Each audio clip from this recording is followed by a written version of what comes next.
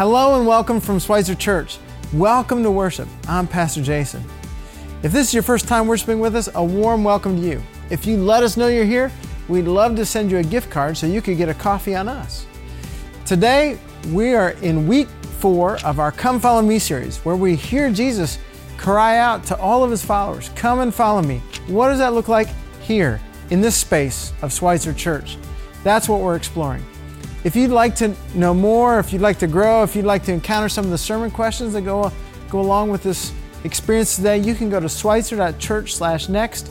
You'll find all kinds of things there, discussion questions, also groups that are taking up this sermon series and walking through it together.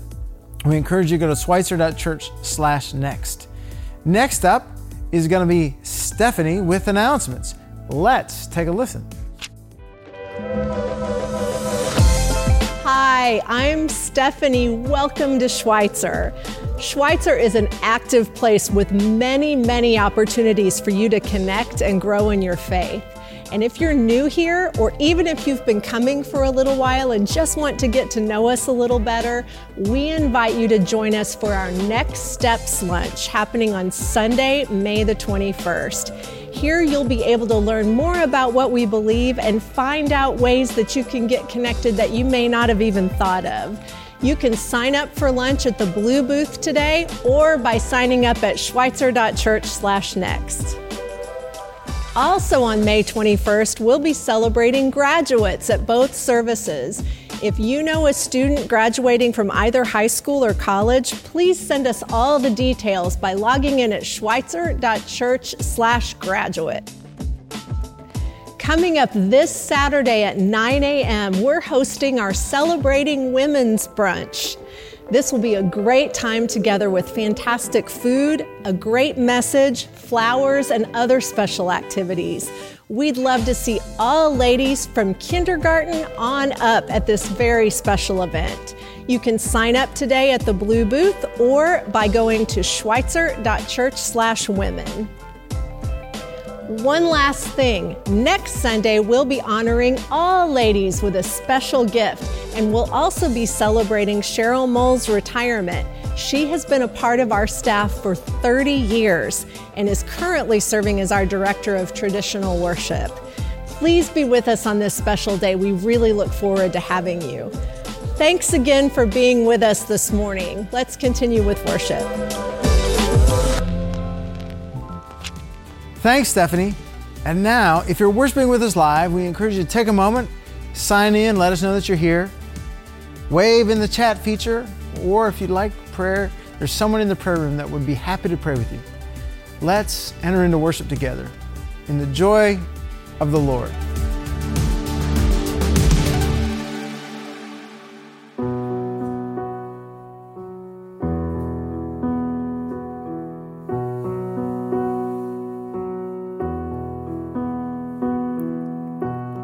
Come and listen. Come to the water's edge, are you who know and fear the Lord? Come and listen. Come to the water's edge, are you who are thirsty? Come.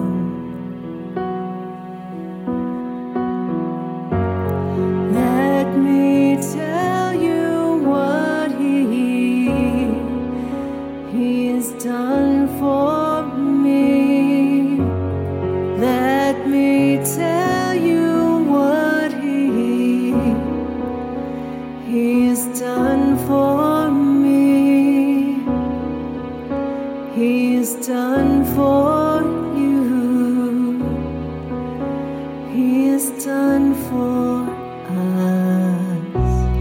Come and listen. Come and listen to what He's done. Come and listen. Come and listen to what He's done.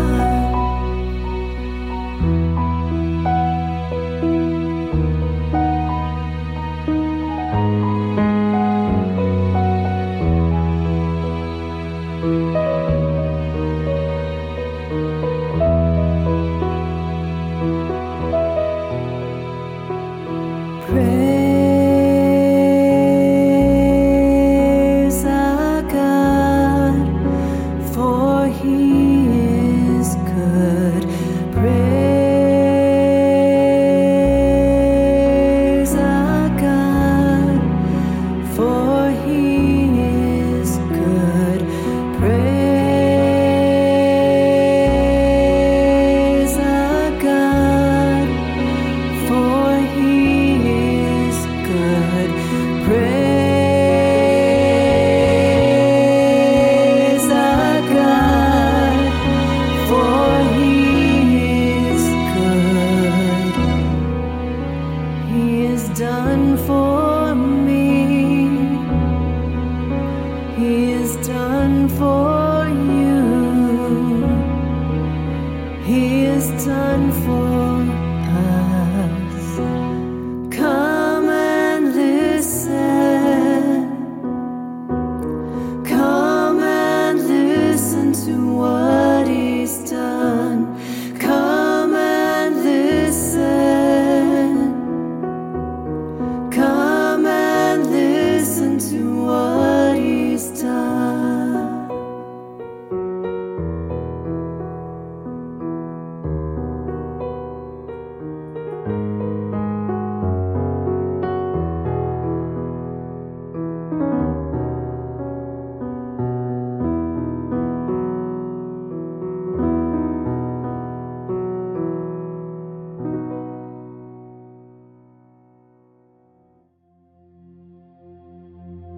I invite you to join me in this prayer today as we think about what does it mean to be someone who tells and conveys and lives the good news of Jesus.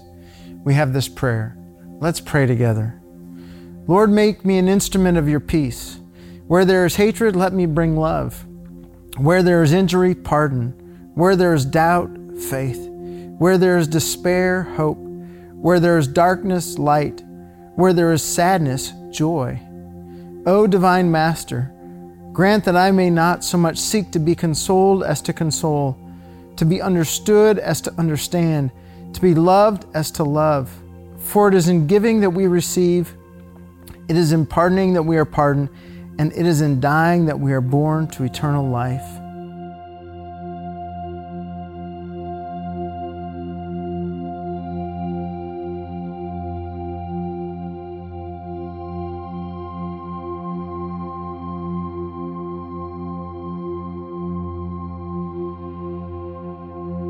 Glory be to the Father, and to the Son, and to the Holy Spirit, as it was in the beginning, is now, and ever shall be, world without end. Amen. Now let us say the Lord's Prayer together. Our Father, who art in heaven, hallowed be thy name. Thy kingdom come, thy will be done, on earth as it is in heaven. Give us this day our daily bread, and forgive us our trespasses as we forgive those who trespass against us. Lead us not into temptation, but deliver us from evil. For thine is the kingdom, and the power, and the glory forever. Amen.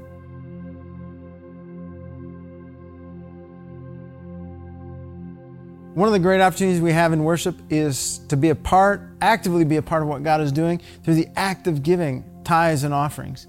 And one of the things that's happened ministry-wise through Schweitzer is something called Reading Buddies, where we're partnered with Pittman Elementary, and a number of folks from Schweitzer go and they read along with little kids. Well, this past week, the Reading Buddies helped to make a lunch possible for the staff and the teachers of Pittman. And one of the comments we got back from one of the teachers is, "Thank you so much from Schweitzer. We know that we're loved because you continue to bless us in countless ways." And you just ask, how can we be a blessing? It's a big gift, and the folks at Pittman love it. They welcome it. And you know what? It's just showing that God is blessing and touching the community through our hearts and through our sense of generosity. So thank you so much. You can give today by going to schweitzer.church/give or by using the Church Center app. Lots of ways to do that, to bless our community and to be a part of what God is doing in that. Now, coming up is week 4 of the sermon series. Come follow me. We engage in evangelism.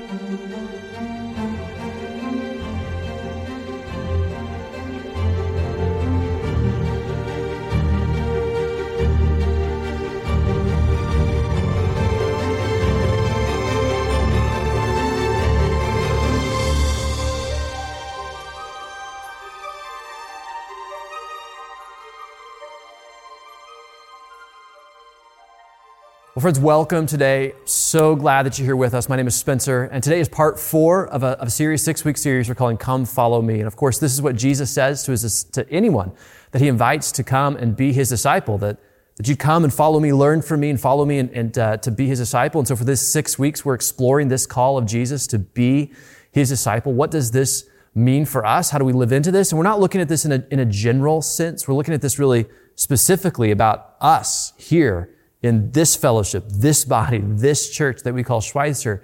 How do we together live as disciples of Jesus and follow after him? And so we're looking at 6 values, or you could say 6 practices that we think are just absolutely crucial to following Jesus and living this faithful life. And so you'll see these values posted on the walls in our building. If you're here in person, you'll see them on our website. These are just 6 crucial things that as a church body, we just think these are absolutely crucial. How we follow Jesus, how we understand this call to do this together. Now, in our church, one of the ways that we describe ourselves is that we say that we're Christ-centered, community-focused, and I absolutely love that. Not because I came up with that tagline, because I didn't, but I love it because I hear people say that and it gets quoted, it's memorable. We're Christ-centered, community-focused. It's easy to remember as we think about this. And the first 3 parts of this series were really about that exact thing, that we were Christ-centered. These next 3 are going to be about this community-focused part as we think about our witness out into the world. And so the first 3 might have been more internal. These next 3 are going to be more external as we think about these values. And so as we think about our witness into the world, this part today, this week of today is exactly about that, because we're going to say as a church, one of our values, one of our practices that are just crucial to following Jesus is that we say that we engage in evangelism. We have good news to share. That's what the word evangelism means. It comes from a Greek word that just means an announcement of good news. We have an announcement of good news. We've got a message to share with the world that is good, that Jesus Christ, who is crucified, dead, and risen, that he is our Savior, that he is here for us, that he saves absolutely everyone. And so we have this good news message to share with the world. And so if you're going to be a follower of Jesus, this is a call that you have. He expects all of us. He calls all of us to be people who announce and proclaim good news. Mark 16, Jesus says this very bluntly. He says it like this. He just says to all of his disciples, he says, go into all the world and preach the gospel. The word gospel just means good news. Preach the good news to all creation, because the gospel is for everyone. All creation is everyone. There is no one who's too far gone, who's too lost, who's too cynical or too sinful or too separated from God or too hopeless, because absolutely everyone is invited to come and to find this life in Christ. And so we go and we share this gospel with absolutely everyone. And this is what disciples of Jesus are called to do, to go into the world and to take this good news message to everyone. Now, I've heard it said before that one of the ways we could read this, go into all the world, is to also read it like, go into every person's world. Make connections and relationships and go into ways that people can understand and they can respond for themselves to this good news message of Jesus, that he's died and that he's risen and that he's the Savior of all. And so our call now is to go and to share this message with absolutely everyone. And this is not the call of just like Schweitzer as this organized church or the call of the preacher. No. This is the call of every follower of Jesus personally. Like, if you are a follower of Jesus, this is your call. This is what Jesus calls you to do, to find ways of sharing this good news message with the people around you. And I get it. That's intimidating. It's super intimidating to go and tell people about this. And we kind of get squeamish and a little nervous when we start to think about our call of telling people about Jesus. And I don't quite get it because, on one hand, Jesus has done so much for us. He's saved us. He's forgiven us. My life, I find my life is so different because of him. I've got purpose and hope and healing in my life and forgiveness in ways I would never have otherwise. And yet for some reason, this idea of going to people who don't know that and telling them is intimidating. Why is that? Well, I spent some time this week thinking about that question. Like, why is it intimidating to go tell people about the best thing that's ever happened to me? And I don't, have an answer for that necessarily, but I jotted down some ideas of maybe some reasons why we might find that intimidating. So here's just a few reasons off the top of my head that I came up with that are just a little bit reasons why we might find this intimidating. So here's a few. Fear of rejection, ignorance, doubt, fear of failure, fear of success. Maybe we're afraid someone says yes. Insecurity of our faith. Maybe we've got insecurity of our personality. We don't think we know how. We don't want to be pushy. We don't want to be like those other Christians. We're respectful. So we don't really maybe believe in hell, or maybe we don't really believe in heaven. Maybe we don't believe in a full life through Christ. Maybe we think it's inappropriate. We don't really believe the story. We think maybe Jesus is just as good as other religious leaders, so why don't I tell anyone about Jesus? Maybe we think it's not our job. We don't really love people. Maybe we don't want to be labeled. Maybe it's not our gift. Maybe we think that we have too many issues, or we don't know how to start, or we never shared the gospel before. We don't know our own story. Maybe we have too many questions and doubts. There's on and on and on. There's all kinds of reasons why we might think to ourselves that this is super intimidating. So as I think about these reasons, and maybe you can relate to these reasons, I can't help but think that if we find this call to be intimidating, if this doesn't tell us something about how maybe we need to rethink this call of evangelism. And what I mean by that is really we need to rethink and have a better understanding of what is our role in telling other people the good news that Jesus is alive, that He's the Savior of all, and that He can move in someone's life. What is our role in this? So let's rethink that a little bit from maybe some of the ways that we've thought about this. And for me, one of the best places in the Bible that I go to really capture what is my role in sharing the good news with other people is Acts chapter 8. Now, if you're not familiar with the book of Acts is the story of the early church, the very first Christians. Jesus, is crucified, He's resurrected, He ascends back into heaven, and His disciples are left looking at each other thinking so what do we do now? Jesus tells them to wait in Jerusalem. The power of the Holy Spirit is going to come on them. They're going to be a witness into the whole world. It says in Jerusalem, Judea, Samaria, to the ends of the earth. It's just kind of like a way it spreads out into the whole world. And as the disciples are waiting around for whatever that means, the power of the Spirit to come upon them, they find themselves in this upper room, the door's locked, the Spirit comes upon them, and as the Holy Spirit comes upon them, this amazing thing happens as they leave the room and they go out into the streets and they start to tell people this good news of Jesus Christ. And as the story goes in the book of Acts, this spread just keeps happening as they go into more places and take more risks and they step boldly into new places to share this good news message of Jesus. And that's where we come in Acts chapter 8. The church is spreading, this message is happening, there's risk that's being taken, it's bold gospel sharing. And so we come to Acts chapter 8, we're going to start in verse 26, read a story about Philip. Here's how it goes. It says, "An angel of the Lord said to Philip," and before we go any further, we need to understand Philip. Philip is not an apostle. He's probably not an original follower of Jesus. We first meet Philip in Acts chapter 6. This is chapter 8. So we first meet him in Acts chapter 6 when jobs are being divvied up, and it's decided that the apostles are going to spend all their time preaching and in prayer, and other people, some other leaders, are going to spend some time serving food. And so Philip is chosen to serve food. He's chosen to organize the potlucks. That's Philip's job. He's not a preacher. He didn't, follow Jesus around for 3 years, so he doesn't have a degree from I followed Jesus around the countryside for 3 years. That's not what he did. He didn't go to seminary. They didn't give him a microphone. He's a behind-the-scenes kind of leader that is now stepping forward, and there's probably all kinds of reasons why Philip could be intimidated by this, because this is not maybe his gifting. This is not his resume. This is not his past. But here's the thing. God doesn't care about that kind of stuff. God calls people. He calls all of us, and then He equips us to go. And so He says to Philip, He says, "Go south to the road, the desert road that goes down from Jerusalem to Gaza." So he started out, and on his way, he met an Ethiopian eunuch, an important official of all the treasury of the Kandake, which means queen of the Ethiopians. This man had gone to Jerusalem to worship, and on his way home was sitting in his chariot reading the book of Isaiah the prophet. And the Spirit told Philip, "Go to that chariot and stay near it." Now, I want to read that last line one more time.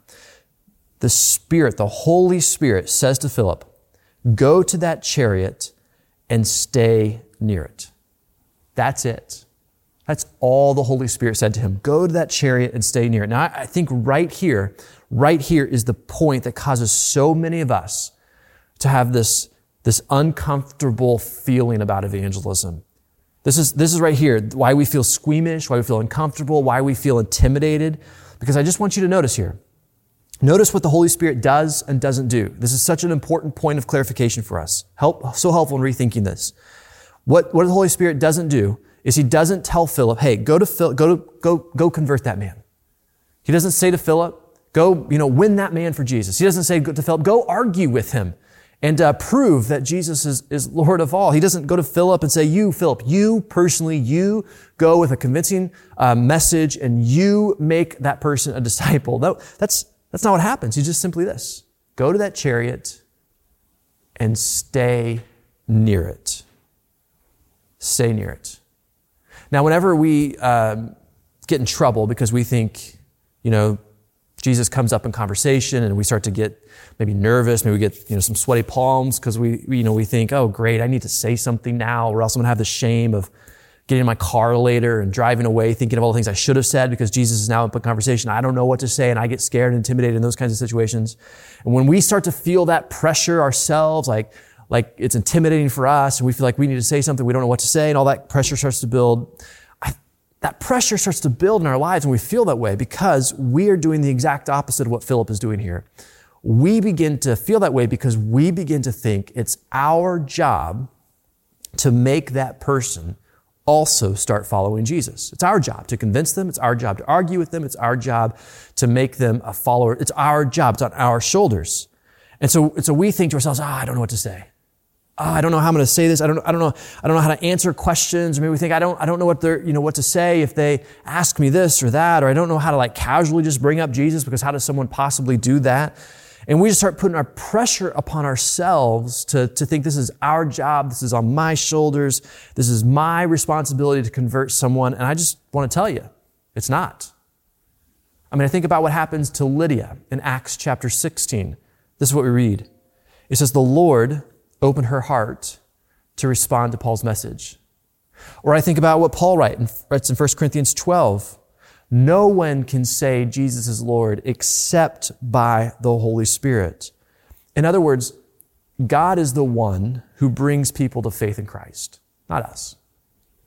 In theological terms, we call this prevenient grace. That is that there is this grace that goes before all of us. That God is at work in people's lives before you realize it, before they realize it. God is at work in bringing people to faith in Christ. Even the people that you think have no hope in ever following Jesus, God is at work in their life. And we need to realize this, that God is at work in the world. He's at work in the people around us. Even the hopeless situations that we might see, God is at work in those places. And we have to come to terms to understand that God is already doing something. Scholar George Stroop says it like this. He says, too often, churches have understood themselves to be taking God to a godless world rather than following God into a world in which God is already redemptively present. One more time. We're following God into a world where God is already redemptively present. What changes if I come to understand that God is already redemptively present in the world around me? What changes in my thinking when I begin to understand that God is already working in my neighbor's life? He's already working in my coworker's life. He's already working in the parents of the kids' soccer team that my kids belong to. He's already working with my friend who has no interest in faith in Christ. He's already working in there. What changes when I begin to see that God is already redemptively present and working in people's lives? Because if that's something that I can come to understand and see in the world around us, one of the things that I can do is I can take a breath and I can relax and realize, you know what? God is sovereign. God is moving. God is at work. And I'm not the linchpin in the whole operation. There's so much freedom that comes when we understand this. Let's go back to Philip. He's been told, go stay near the chariot and just listen and look at how God is already redemptively present in this moment. Verse 30. So Philip ran up to the chariot. He heard the man reading Isaiah the prophet. Do you understand what you're reading? Philip asked. How can I, he said, unless someone explains it to me? So he invited Philip to come up and sit with him. And the eunuch asked Philip, tell me please, who is the prophet talking about? Himself or someone else? And then Philip began with that very passage of scripture and told him the good news about Jesus. And Philip's my hero. He knows God is at work, that God is redemptively present in the world. And he's just clearly shown here is that the Lord just guides Philip to build this relationship, to reach out to this person. And Philip is just willing. And I think he's willing simply because he understands, he knows this reality is not up to him. He's not the linchpin because God is already redemptively present. So what if we made a shift in how we think about evangelism? And we started to see that the people around us that are far from God, the people around us who Jesus has died to save, the people around us who are living a life that is lost, that God has not given up on them, that God is at work in their life, that God is seeking to to build things in them. And my interaction, therefore, as a follower of Jesus is just simply to be present with them, because my role in this is actually fairly small. I think about it like this. I think about salvation as like a light that comes on in people's lives. And sometimes maybe we think like that's a light switch that happens and just like it's dark and then it's light. You just flip a switch and that's how that happens. But I think more often than not, when people come to faith in Christ, it's not like a light switch. Much more often, it's like a dimmer switch. As the light slowly gets turned on in someone's life through a period of time, period of years sometimes, decades even, as the light gets turned on because God is seeking them and bringing people in their lives and things are happening to them. And my role in the operation is not to flip the switch, but maybe it's just simply to turn the dial just a little bit more in someone's life. And I do this by building relationship. I do this by offering encouraging words, by praying for them, by praying with them sometimes, by maybe inviting them to church, or sometimes even speaking boldly when it's appropriate. But like, that's my job, is just to simply turn the switch, turn the dimmer switch just a little bit more.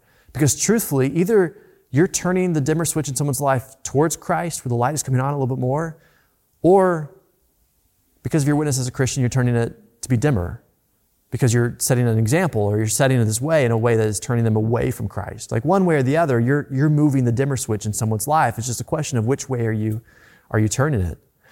This is why I love Acts 8 so much, is that it's just this story of Philip. It's this crystal clear picture of how God is already redemptively present in the world around us. And our job is simply to help turn the dimmer switch. Our job is to be present. Our job is to build relationship. Our job is to be used by God in a way that brings that person closer to Christ. It's an amazing story. Now, let me share with you another Philip kind of story I ran across recently, kind of a modern day way that this redemptively present God is at work in people's lives. And so this comes from a book that I read recently, an incredible book called Secret Thoughts of an Unlikely Convert. It really rocked my world as I read this. This is the story of Rosaria Butterfield, who tells her own story of coming to faith in Christ as someone who is absolutely the last person you would ever think would come to faith in Christ. And if you follow our discussion guide, I'm going to put a link to a video where she's sharing her story if you wanted to follow up on this later, because I just think this is such a compelling and good story. So Rosaria Butterfield, she shares about how she comes to Christ, and she starts off talking about her own young adult years and her early professional life, how she was an incredibly antagonistic and angry person towards Jesus. In fact, she would say this, that she would quote her own words, recoil with anger when people would bring up Jesus or the Bible or church. And she jokes about how she was one of those people who like checked all the boxes on someone who you would be like, this person would never have faith in Christ. They just checked all the boxes. So she jokes about how she was, this progressive professor at Syracuse teaching women's studies. She was in a lesbian relationship. She was really plugged into the LGBT community. She and her girlfriend went to a Unitarian Universalist church. It's like boxes are just being checked of all the reasons you might discount this person from ever having faith in Christ. And so she jokes about this, how she checked all the boxes. And a lot of her research as a professor was really geared around patriarchy and the religious right. And so she says how she became really obsessed with them because she saw that they were really obsessed with her. And they were really enemies. I mean, the religious right and her and her community were really enemies together at each other. And so in her own research, she wrote a lot about this patriarchy. And then in the 1990s, a men's conference started to form in different parts of the country called Promise Keepers. Maybe some men in our church attended those events back in the 90s. And Promise Keepers was coming to Syracuse, where she was a professor and was going to do one of their big events. And so she wrote an article for the paper. And this was the title of the article. I just find it kind of funny, but she writes this article. The title was this: Promise Keepers' message is a danger to democracy. And then she went on to just destroy Promise Keepers and all that they were stood for. And she says in all of her work, she had never written anything that got so much response as that article. So on her desk, she had two boxes where she put her mail. One set of boxes was like the fan mail, people writing how great this article was and how she's glad someone said it finally, or someone needed to speak up in this way. And the other side was hate mail. And you can imagine what kind of messages came in that box. And then one day she got a letter from a local pastor. His name was Ken Smith. And she's reading this letter and she realized that this letter doesn't fit in either box. I mean, this local pastor, she said, who took issue with what she wrote about, but he didn't mock or accuse. He wasn't defensive. She says he wrote in a tone of kindness, and he offered to host her at his house for dinner. And because of the tone that she was so struck by, she thought maybe this would be a good opportunity to research and talk with someone who's in this community, and so she accepted. So she went to dinner at Ken's house, had dinner with him and his wife. They prayed before dinner. She says she's heard a lot of prayers before, but never anything like this, where it was humble and it was intimate and personal. And they began to have dinner together, and they had a conversation about the article that she had written and there's some of their differences, but not in any way that she expected this to happen, because this couple wasn't accusatory. They didn't mock her. They weren't defensive. They just simply asked questions. As the dinner went on, she said they specifically never invited her to church. They didn't share the gospel with her, and she later learned those are pretty crucial things. But at the end of the dinner, they just simply invited her to come back to have dinner again next week. And because they were so kind, they were so different than her, she was so intrigued by them, she accepted. So she comes back for dinner the next week, and they started to come to dinner the week after that. And they started to have weekly dinners together where they slowly became friends. And she says this couple, they entered her world. They met her friends. They shared books together, exchanged books together. They talked openly about their differences, but they never mocked her. They never became accusatory. They never were defensive. And it was puzzling to her. So she just kept coming back week after week after week for dinner. And they ate dinner together every week for 2 years. She calls it evangelism by 100 meals, as they slowly became friends and they shared more and more about their life. And she says, I was never their project. I was never their target. I just became their friend. That's her words. It's really a beautiful story. But finally, after 2 years of weekly dinners, she finally decided to come to church. And as she finally decided to come to church, things in her life started to change, and she had this repentance that began to take place in her life, where she began to have this conversion to Jesus that really changed her life. And the change that happened in her life was incredibly profound. I mean, like 180 kind of stuff, because that's what Jesus can do. He changes our lives. But this evangelism and this sharing of good news, it happened over 100 dinners of opening their home, opening their lives, building relationships, and understanding, God's doing something here. Let's just be available to this. I love that story so much, because to me, it's like a Philip kind of story. It's somebody who understands that God is redemptively present in the world. And because that couple reaches out to someone who doesn't share their values, and instead of arguing and engaging in that kind of way, they just simply respond in humility and relationship. And they don't engage the culture wars that so often would just fight with people, but instead they reach out in humility and love, and they share their lives with someone, which opens the door for the good news. I mean, the truth is, this evangelism through 100 meals happens because God is redemptively present. And we start to understand this. We understand that we can approach people in a different way. And we can live in an understanding that, no one is too far gone. No one is too lost. No one is our enemy that we have to fight. No one is too cynical or too sinful or too different than us, but rather everyone is invited to come and have a relationship with Jesus Christ, because He is redemptively present in this world around us.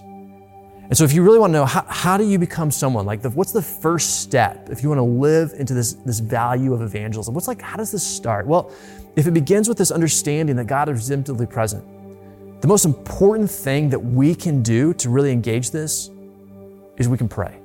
This is where evangelism begins, is we pray. We begin to offer ourselves to God. We ask for opportunities to open around us.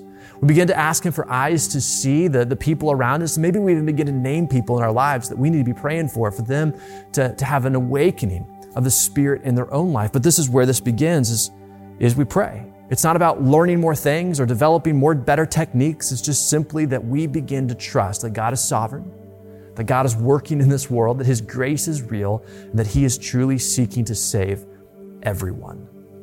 And so we have this invitation here, because what we understand is the redemption of God is all over this place. Now, there's going to be times where it takes boldness.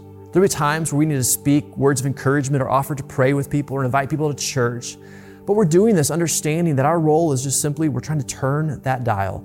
We're trying to turn that light on a little bit more through our life and through our witness and through how we are living. And so as we start to make this shift in our thinking, I wonder, as you think about the people around you, maybe some of the people you'd even discount, what happens when you start to think, you know what, God is redemptively present in their life.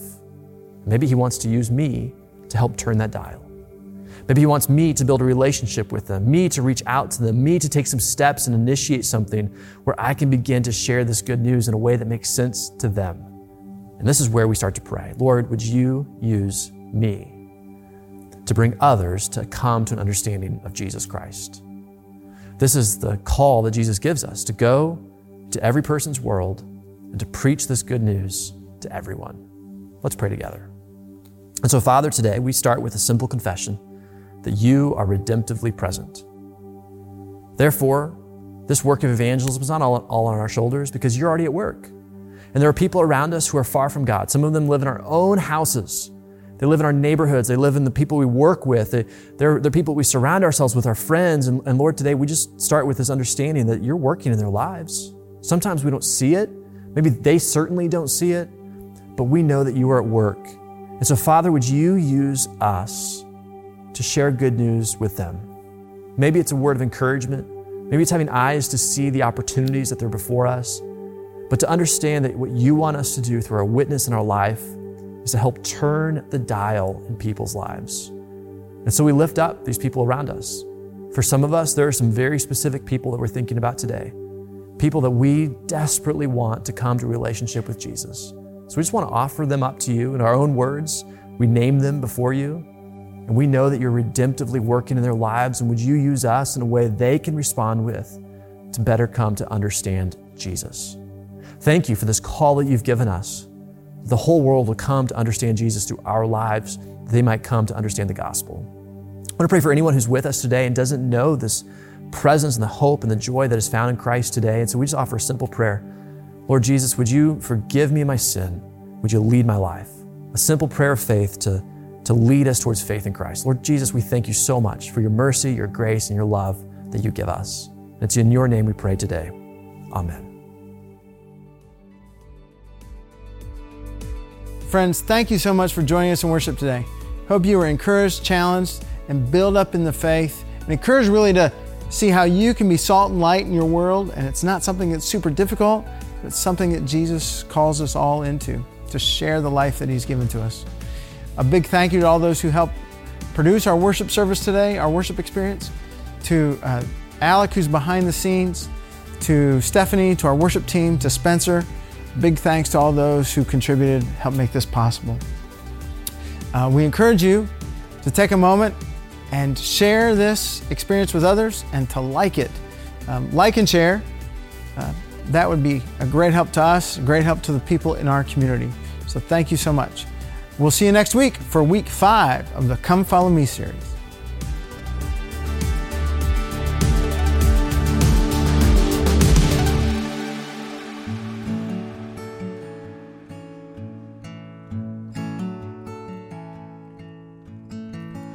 A mighty fortress is our God, a bulwark never failing.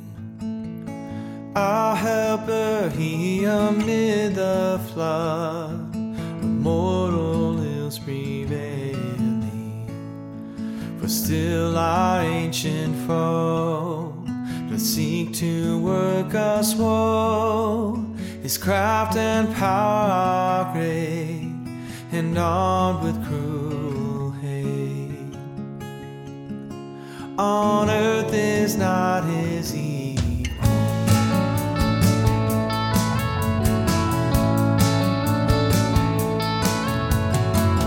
Did we in our own strength confide, our striving would be losing.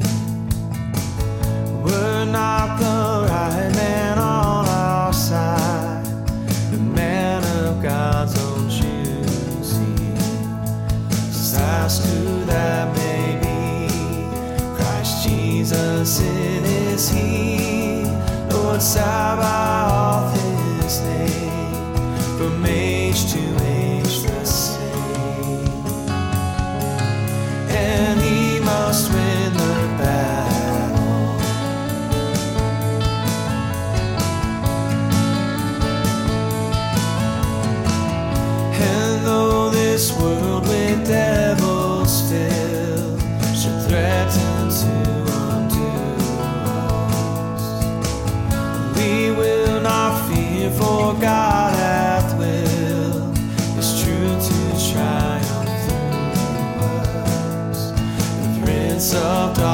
is grim.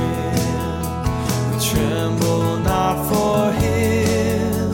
His rage we can endure, when lo, his doom is sure. One little word shall fail.